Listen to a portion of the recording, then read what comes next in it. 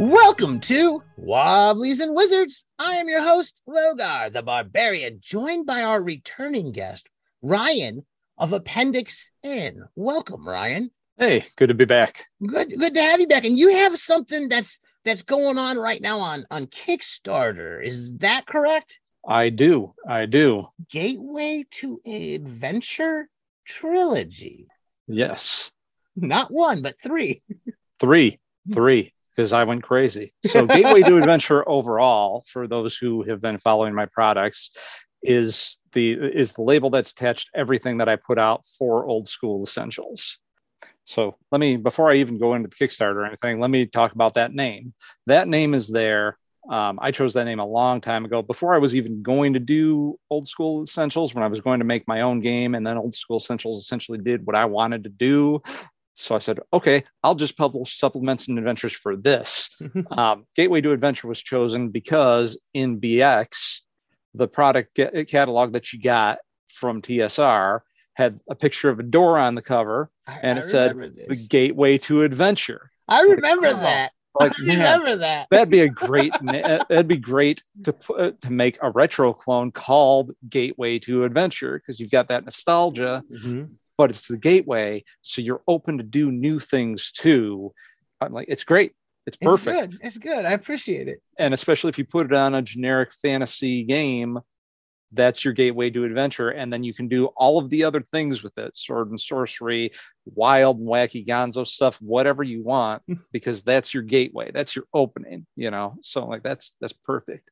And these are kind of that gateway, if I think about it, like looking at what you're covering in each one of those, it definitely has that. It seems as if they kind of expand the basic OSE in a lot of ways. Would that be wrong in saying? Nope, that is correct in saying. And my original plan was to do this through a bunch of little zines and then eventually compile them. And that was the last time that I was on, was for Zine Quest, and we were talking about the zines with class thing that I was trying to do. Yes. And it was just going to be 5 little zines with classes in them and the adjunct material that went with them, new spells or whatever the class needed that was necessary. And that failed. And so naturally, I thought, well, after Zine Month, I did that big Kickstarter for a hardback monster book. It was actually supposed to be a zine, but turned into a hardback monster book. So what if I just compiled all this with a bunch of my other ideas and just did a couple big books? And originally I was going to kick this off as just the class compendium, which was going to have those classes and some of my other classes and sort of, ideas for.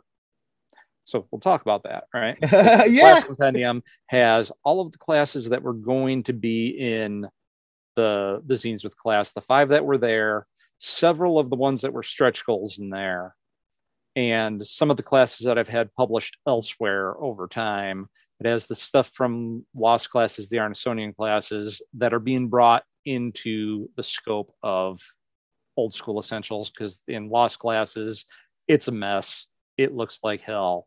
That was my first attempt at doing anything under this, and it looks like an amateur Swords and Wizardry product from like 2009, which nothing wrong with that. I loved that stuff when it came out. That's why I'm here, right? Yeah. But then I actually got the OSE books in my hand, because I kickstarted that around the same time that OSE was starting to kickstart. And it wasn't meant for OSE. It was meant to be published under this new game that I was semi-working on at the time for Gateway to Adventure, with conjunction with OD&D and Swords and Wizardry and games like that. And then, during Gavin's thing, he's putting out teasers of what OSE looked like. And I'm going, oh man, that's cool. Oh man, that's cool. And he goes, we're going to do advanced books with the advanced classes too. And I go, sold. And midway through, during the Kickstarter, I put out a thing saying, hey guys, I know it said it was going to be for this, and yeah, it'll be compatible with that, but officially I'm putting this out for this now. It's going to be for OSE. Now, that's supposed to, the new box sets themselves that were just kickstarted. Oh, when was that Kickstarter? Was that last year? Was it the beginning of the year? It was like I don't know the exact dates, but like February, March, something like that. I think. I got Kickstarter right here. I'm sure it would tell me if I can scroll down to that phone. I'm trying to remember what, but anyways, I've got it too, but it's open to my page so that I don't misspeak.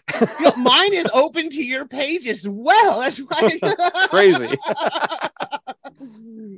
The last update on that is that that's supposed to be delivering pretty like soon. Real soon. Yeah, I didn't time this specifically for that, or the fact that they just launched 2 new fantasy TV shows around this time either, you know. And I definitely didn't make this video to be kind of reflective of my variations on Middle Earth, because something just came out with that either. So we'll just push that all aside. Well, you brought up something we haven't even talked about here on the show yet. There are 2 new fantasy shows going on TV now, and I'm excited. Yep. I love having not just one to look forward to on the weekend, but there's 2. Yep. So, and I kind of thought, well, that's why, like I said, my Kickstarter failed, and I said, you know what? I'm going to try to do this a month from now and see what happens. And I'm going to tease it a lot, which there were 6 teasers that came out over the past 3 weeks before this, you know, leading up to the video, because we did a video. It's got music and everything. It's pretty good. It's music that was made for this too. Well, let's talk about the music. Who did the music? Where did that come from? I'm curious to know about that. So the music comes from a musician from here in Michigan who his Bandcamp is under the name of Sleeping Bears. Of Sleeping Bears. Yep. And he does some Renaissance era type stuff with real instruments. He does some synth stuff. He does dungeon synth. What turned me on to him originally was he came into a group on Facebook I was in and posted a link to his Bandcamp with his new album that he had just put out. That's all based on Dark Sun. And I gave that a listen, and I'm going, man, that's great. That's real great. Is that Trials of the Dark Sun? It is. Okay. Yep. It is. I need to get onto Bandcamp and explore that a little bit, but I don't think I need to fall down another rabbit hole right at this minute. If you explore Bandcamp, because I know you will appreciate this. If you explore Bandcamp and choose to give those bands money and actually buy their albums digital or physical or anything on there, wait until they do I forget what they call them exactly, but Artist Fridays, right? Yeah. And what that is during those days, almost everything, or maybe actually everything that you pay goes straight to the artists. Nice. And Bandcamp's cut is next to nothing, or it is nothing. I can't remember which one, but I try to wait until those days come up before I buy things, so the artists can get more for what they're doing, you know. That is, I appreciate that. Oh, how often do they do that? It's just kind of random. It comes up every now and then, or is it like once a month? I want to say it's once a month ish. I honestly don't pay enough attention to it. It's just, you know, I'll notice it come through and go, oh, there it is. My friend Brian could better tell, because he's really plugged into the indie music scene that's on there. So, but yeah, no, he's on there, and I can get you a link for the show in the show notes for that if you like. Actually, the link is also on the Kickstarter if people go to the Kickstarter. So, let's go back to that. We got the music for the Kickstarter. So I did the video. The video has some art that we already have from some of our products that take place in my campaign world, right? Because everything I published to date is something extrapolated from my campaign world. All of the adventures, everything. I haven't given an outright setting in anything yet, because I'm trying to hit that vibe of it's an implied world and it's also your world, kind of like when you used to read a D&D book, especially the older ones before they started putting out fancy box sets with campaign worlds and everything. And I've got an idea of what this world's like, because the rules talk about these things that are real specific, right? And that's kind of between my adventures and Oktoberfest. That's it. This is the same sort of thing. My world is the mid-realm, which it talks about on the Kickstarter. And these are a bunch of rules. Some of them are actual rules that I've experimented with going back to my days of basic and second edition back in the late 80s and early 90s, right? Oh, yeah. And some of it's ported over from that. Some of it's stuff that I created in third edition and kind of retrofit into BX. all depending on what I was playing at any given time, and stuff like that. The sorcerer class that I created it, and it lived on the Gamers and Grognards blog when I had that blog for a long time for Castles and Crusades. And then I ported my notes from that over to make it more BX friendly, so it's a little, the power level comes down a little bit. And that class is, and we talked about this, I think the last time that I was on, because it was a part of that Kickstarter too. It's kind of if you want to play Elric, this is your thing. And if you want to know more in depth about that class, I encourage you to go back and look at the last episode that you were on and take a listen. We talked a lot about it. I'm trying to remember what I even titled it. I just titled it. I think I titled it the name of the Kickstarter that was going on. If it was the name of the Kickstarter, it was Zines with Class. Yes, it was. It was Zines with Class. I think that's the title. Because it was exclusively going to be classes and what goes along with those. This one kind of started that way because I said, well, I'll just do a bunch of the classes and my notes and optional rules for the classes that exist officially in Necrotic Gnome products, right? Yes. I'm going to give you my options for fighters. I'm going to give you my extra options so that thieves at low levels don't suck quite as bad. I'm going to give you my options for clerics performing exorcisms that appears in Oktoberfest, things of that nature, and clerics with specific deities having different weapons, how to tailor that in your campaign and whatnot, right? So I'm like, so I can make a full class-based book or character creation book that way, with all those kind of options. It's also going to have a vastly expanded secondary skills table that's going to have all the crazy stuff that possibly exists in my campaign world, because my campaign has regions for everything. I've got a land that's very, very Camelot and King Arthur and chivalric knights and quests called Cornier. That's been with me since before I played D&D. I used to play Castle Legos. And when I was a little kid. Yeah, with the horse and the Lego horses. Yep. And I used to have jousts. I used to have jousts and stuff like that. And the kingdom was Cornier. And I don't know exactly how I came up with that name, but I envision it being like, even when I was young, it's like, this is my Camelot, but the king is King Edward, not King Arthur, but he also drew a sword from a stone. And so that was when I started playing D&D, I converted that and their enemies and the regions where monsters were in their world over to D&D. And my friends, a buddy of mine, Rick, that played those Legos with me, instantly knew, because like, when we were younger, okay, I've got an idea of what this is, because this is the same place we used to play that game in. And even before that, I kind of had an idea of it, because like before I had Legos in the early 80s, I had those, you hear about them on a lot of podcasts and everything, and see them when people do retrospects of 80s toys that are D&D-ish, those Dragon Riders of the Styx, army men play sets that were wizards and knights and monsters and such. And they even ripped off the orcs in the monster manual and the Nagas and had to file the faces off because they got a C&D from TSR. Like, I had a bunch of those when I was younger. That's awesome. My dad had Lord of the Rings calendars and stuff. So I already was playing this, and then it transferred to Legos and transferred to, so this world has been with me for almost my entire life. It just grew as I aged, and grew as I learned more things about history and the occult and started adding things to the world and its history, right?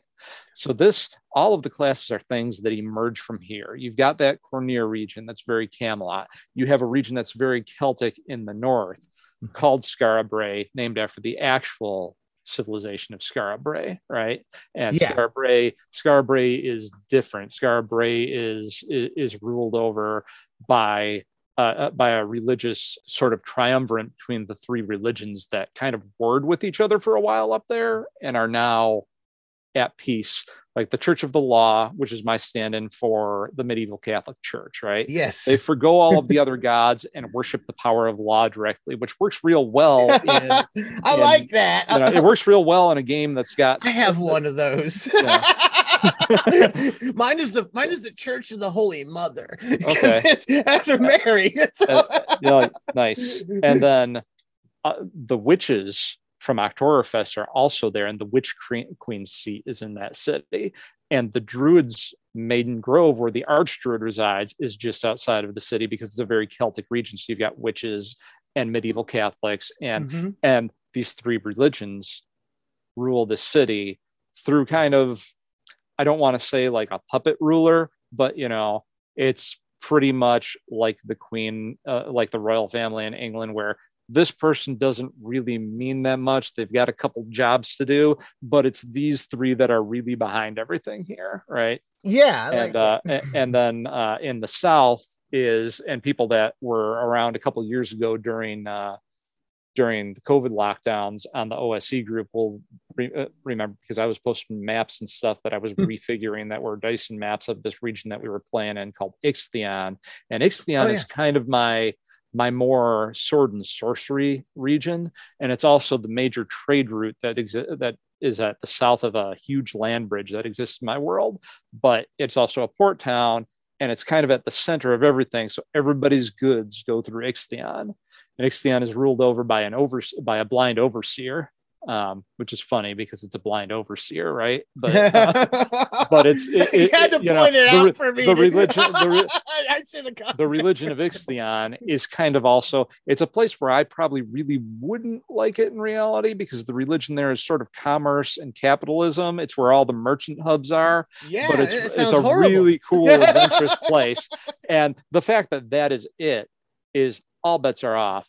All religions that aren't straight up demon worshiping, where we know you're gonna kill our citizens, are welcome here. So in the temple region, like it's almost got a Lockmarish. It's probably my most Lockmarish city, right? Yeah. And in that city, you've got like this has nothing to do with the Kickstarter, except where this stuff all comes from. So it kind of does, but there's not actual. I talk about the regions in these books a little bit, just enough to whet your appetite for what comes next after this, right? So so there's 3 hardback books that you're gonna have, correct? Yes, there were going to be 2, because it was going to be the class compendium, and then the Caster's Codex, which is going to be all the spells and magic that goes with the spellcasting classes in there, plus new spells for pre-existing classes, right? Yes. And then I was like, you know what? I have been teasing and hinting at and saying I've been working on this combat book since OSE came out, pretty much. I should put that in there too. That way also players who pick these up, who play martial classes and thieves and such, aren't left out, because you get this big book of magic stuff and a big book of classes, but then there's nothing extra for the martial people, right? So I should put my combat option book out there too, which also has rules out the gate. It's going to have rules for chivalric style tournaments with my jousting rules, they're a BXified variant on the chainmail jousting rules. Okay. And then I have rules for target shooting. I have rules for 5-on-5 melee, all of the things that, you used to be able to go to a medieval tournament and see, or in historical martial arts, European martial arts tournaments with the groups that do them today. Yeah. Is what you get rules for in here. So it's a little different. All of them are a little different than regular combat, because if you write a rule, it should be meaningful. And if you're doing something that's different than regular combat, it should feel different. This is a part of why I play a lot of games that have simple unified mechanics. But if I write a rule, I still have this inkling in me that it should feel different to do different things. Like if you're playing old school D&D and you cast a spell, it doesn't feel the same as you being a fighter hitting something with a sword. And that's kind of one of the things that I'm not crazy about in 5e is, you get these wizards with spells where you've got a 2-hit roll and a D10 damage, and your fighter who's got a 2-hit roll and a D10 damage. Like, this doesn't feel like I'm doing anything different. I like that level of, it's not really simulationist or anything, but it feels different if I'm picking pockets as a thief than it does if I'm hitting something with a sword, because it's not just D20 target number. That's a very modern idea. Like, it's very third edition that everything that you do in the game has to have like pretty much the same mechanic. You roll a 20, you roll high, and you succeed. And I do get how that can speed things along, maybe. Yeah. But I like to have things feel different. So the tournament rules are different than if you're in regular combat. My ritual magic rules, when you apply them, feel different than when you're just throwing off a cast spell, even. You know? I like that. I like the rules changing. I like different things happening. I just want to keep them simple enough and BXified enough that you don't necessarily have to look up that rule. It's simple enough that whatever player is using that with their character, they'll be able to remember that rule when they're doing it. They're not going to have to flip pages, at least maybe not after the first few times that it's new to them. It'll be simple enough that, okay, when I'm exercising a spirit, it's this. If I'm jousting, it's this. So what they're going to get in the combat book, though, is also additional rules, different rules for initiative, different rules for things like critical hits, simple ones and more complex ones that are a little more RuneQuest-y, where you might be able to make everybody. I don't necessarily use those because they bog down the game a little bit, but some people might like them. So I'm going to present the option, rules for using tactical formations, like forming a shield wall, right? Because that's just cool. And, when I started thinking about that, when I wrote that in the Goldenrod guide that I wrote for D20 Pathfinder SRD's group, but it was for Swords and Wizardry when they were trying to do some old school stuff, probably 7-8 years ago. Yeah. I wrote a Swords and Wizardry variant of that rule. And when I was there, I'm like, man, if you could get guys in a shield wall, just walking around like an armored tank in a dungeon with a shield wall, and you put your magic users in the middle of that, you've got a mobile tank walking around. That's like the cool. Phalanx. The phalanx is pretty much what that is. That's like exactly. It's an old warfare technique. Exactly. But you stick magic users in one of those, you've got a whole different animal and weapon of war going on, and that's kind of cool. So there's going to be a section on that, and I've got various ways going about it that I also introduced in that Swords and Wizardry book. But I've tinkered with it a lot since then to make it simpler and easier to use. Combat maneuvers or combat styles, right? Combat styles is what I call them there, which is simple ways to do it. Fighters can get these at levels 1, 5, or 10 to make fighters, because people constantly bitch that fighters aren't as good when you add in the advanced classes like knights and, all of that.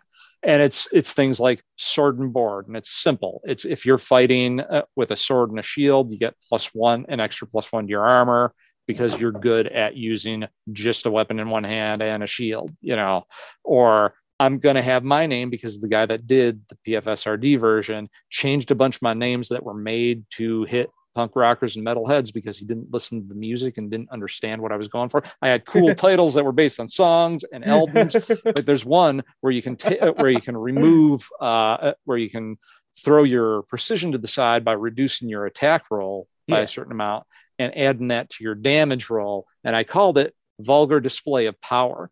Right? That's awesome. That's cool. And people that know Pantera are going to catch that, right? Because they know that. Look at my logo. It's a heavy metal logo, right? Pantera comes up on this show a little bit here and there, I've noticed. So,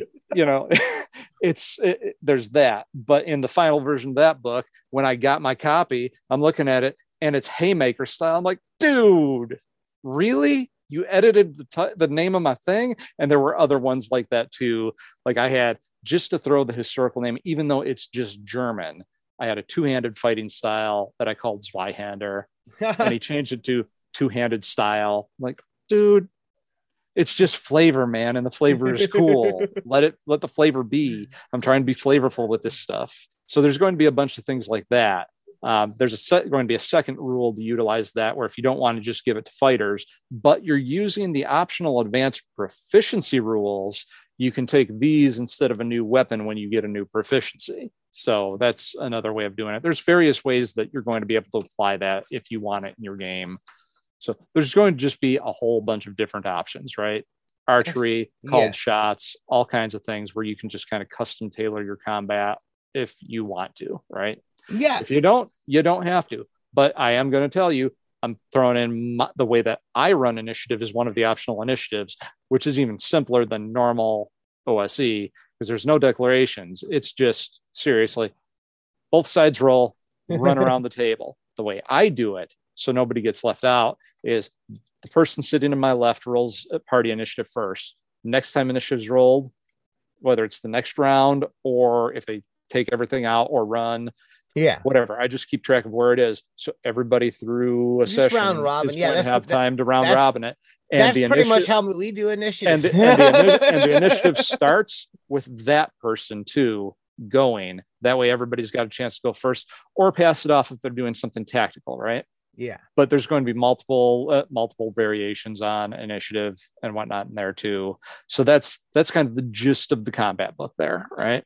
I want to ask about something. Yeah. And I want you to tell us about something. I'm curious about some of the stretch goals, because you have quite a few people that I'm fans of. Some of these people, some pretty good creators here that seem to be popping up in your stretch goals. So the stretch goals, we've got new classes popping up, new rules and whatnot at lower increments, right? Because I'm going to drop new stuff in there for people. Our first stretch goal is a newcomer to the scene who is actually going to be the editor on the Creature Companion book, the one that's got all of the Evelyn art, which I'm getting close to done with.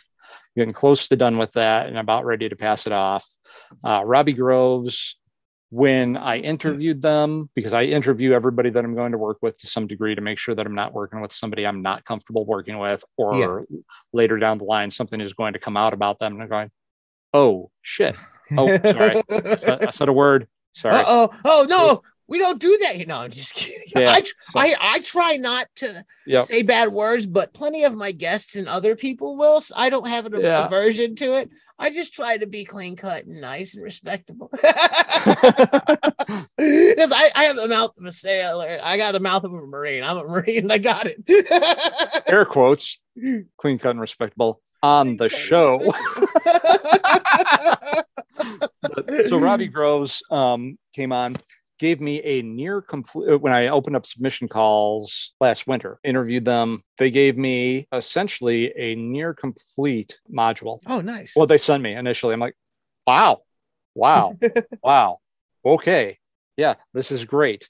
And that one's pretty cool. You can possibly go through the whole thing without combat if you want to, if you manage to. So different play styles are going to be able to play this one, and it's nice. Or there can be combat, or there's multiple ways you could possibly resolve everything in this. And I like that a lot. And, different groups going through it are going to have very different results. Mm-hmm. And it turns the idea that the traditional D&D idea of elves and dark elves on its head. Our second stretch goal, author, it's not an adventure. I'm bringing on, if we hit 17,000, Miranda Hunt. She's an awesome lady. Facebook friends for a while. She is a historical fencing coach.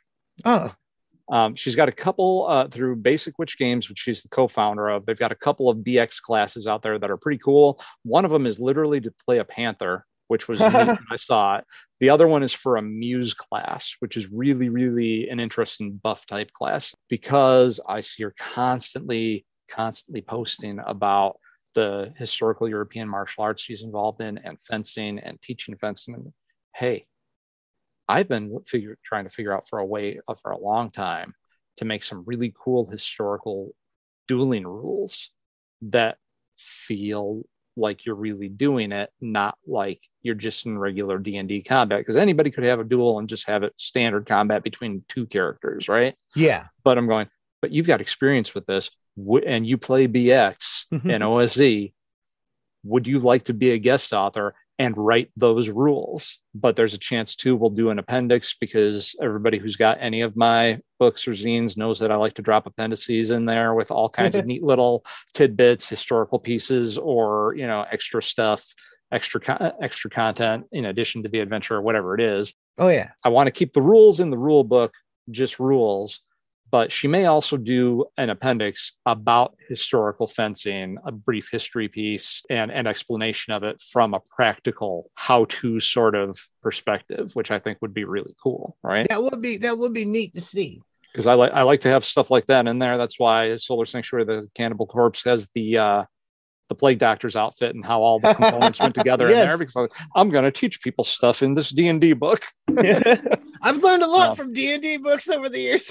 Yep, exactly. And they've inspired me to go out and learn more things. There's certain historic things that I've learned from D&D. So then Miranda Hunt. And then we have Larry Hamilton, who's been a good friend of mine for a long time. Those who were all a part of the old school blogosphere for a while on G Plus and everything will recognize him.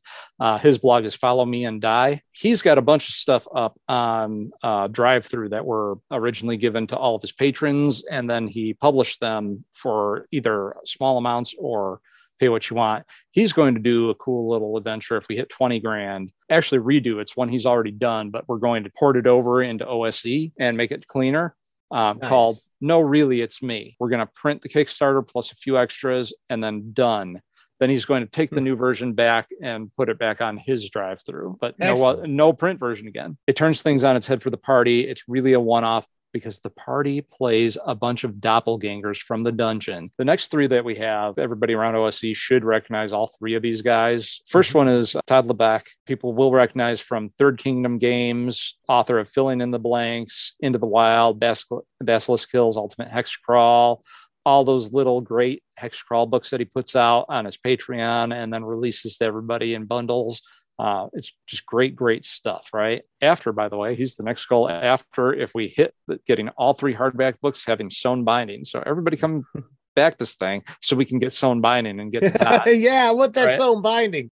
Shortly after him, we've got the full soundtrack by Nick of Sleeping Bears, who did the music for the video. Nice. We're going to sit down and put together a whole thing for my world and dungeon crawling and stuff, if that works out. Then the next one is Bill Edmonds, who he recently did the Zine Quest campaign Into the Deep. Previous to that, people in the OSR should recognize him from his excellent game, The Bone Age. And he is going to come on and do an adventure. Then our last current stretch goal author is Wayne Roberts, who is famous in OSE for doing Dungeon Plumbers and recently ran the huge Kickstarter covering Worldbreaker and Dark Tides of Zerados. He's going to write an adventure. We haven't discussed the adventure at all. He's real deep into what has to happen for his Kickstarter first. If we hit that, he's going to have an adventure out as well. If we hit all these stretch goals, that is, by the way, for those that want to back all three books, plus this stuff, that is 3 hardback books and 5 softcover adventures you would get with this if we hit all these goals, nice. Which is pretty good for the pricing that I have right now. I've also got a tier for anybody that's new to this, where you can get everything we've published to date. People want the physicals of everything we've published to date. They can back at that. That's $150, which is actually a bargain based on what the cover price of everything is or will be. If you've got most of my stuff, I've got all kinds of add-ons. If you want more than one copy of any of these because you think you're going to use them at the table a lot, they're available as add-ons too. Excellent. I like that. I like being able to add that. Sometimes just you need an extra player's guide or spell book or something like that, just so that 2 people can have them open. And this thing's going to have a lot of spells for both new classes and new spells for existing classes and new magic rules. So for things other than spells. And if you want to have any idea what those are, I don't want to eat up too much more time because I know that we've run over already. But check out the Kickstarter because the gist of all 3 books is up there, along with all the stretch goals to this point, along with all of the add-ons. Everything is listed here. It's got a video with a groovy soundtrack and a bunch of AI created art. Most of that art won't be used. Some of that art is going to be redone as it's being used by some of the artists. If we've got a stretch goal to have color art inside of it in the same way that the OSE core books do. So I'm hoping that I hit that because I was a 2nd edition guy too. So having some color art mixed with the black and white art is very nostalgic to me. So I like that. Yeah. But yeah, so everybody should go and back the Kickstarter because it's looking great. We've got a team of, if all the stretch goals hit, we have a team of 20 people that are currently going to be working on this. Oh my goodness. That's a team. Between all of the artists, the editors, quite a few. And the authors, it's a thing. Covers real quick. There's one that the AI made that a bunch of us are in agreement is really good, and that's the Caster's Codex one. I can't believe it turned out exactly what I was thinking that well. We're keeping that one. That's the only piece of AI art that's likely staying. The other 2 covers are going to have variants done by artists. The class compendium is going to be done by Christina, I believe, Nowak. I've never heard her last name pronounced. It's Nowak or Novak. She does some really great painted looking images. And then the other cover is going to be done by my consistently returning artist, good friend, Stacy Joy. Where can we find you online? You can find me online at appendixnentertainment.com. There's links to everything we've got there. And there is currently a link in the upper right corner to the Kickstarter if you can't find the Kickstarter on your own. Thank you for coming back on. It's been great getting to catch up with you. Thanks for having me on. Always a pleasure. Yeah, always a pleasure. It's good to talk to you again. It's good to catch up. From what you've heard here recorded and what you haven't heard recorded. True. If you've enjoyed what you've heard, give us a positive review wherever you're listening. You can find us on Facebook, search Wobblies and Wizards. WobbliesandWizards.com is our blog. I'm on Twitter at LogarHaleCrom. We're on Patreon. We could really, really use the support. Go to patreon.com/Wobblies and Wizards. And as always, keep those dice rolling.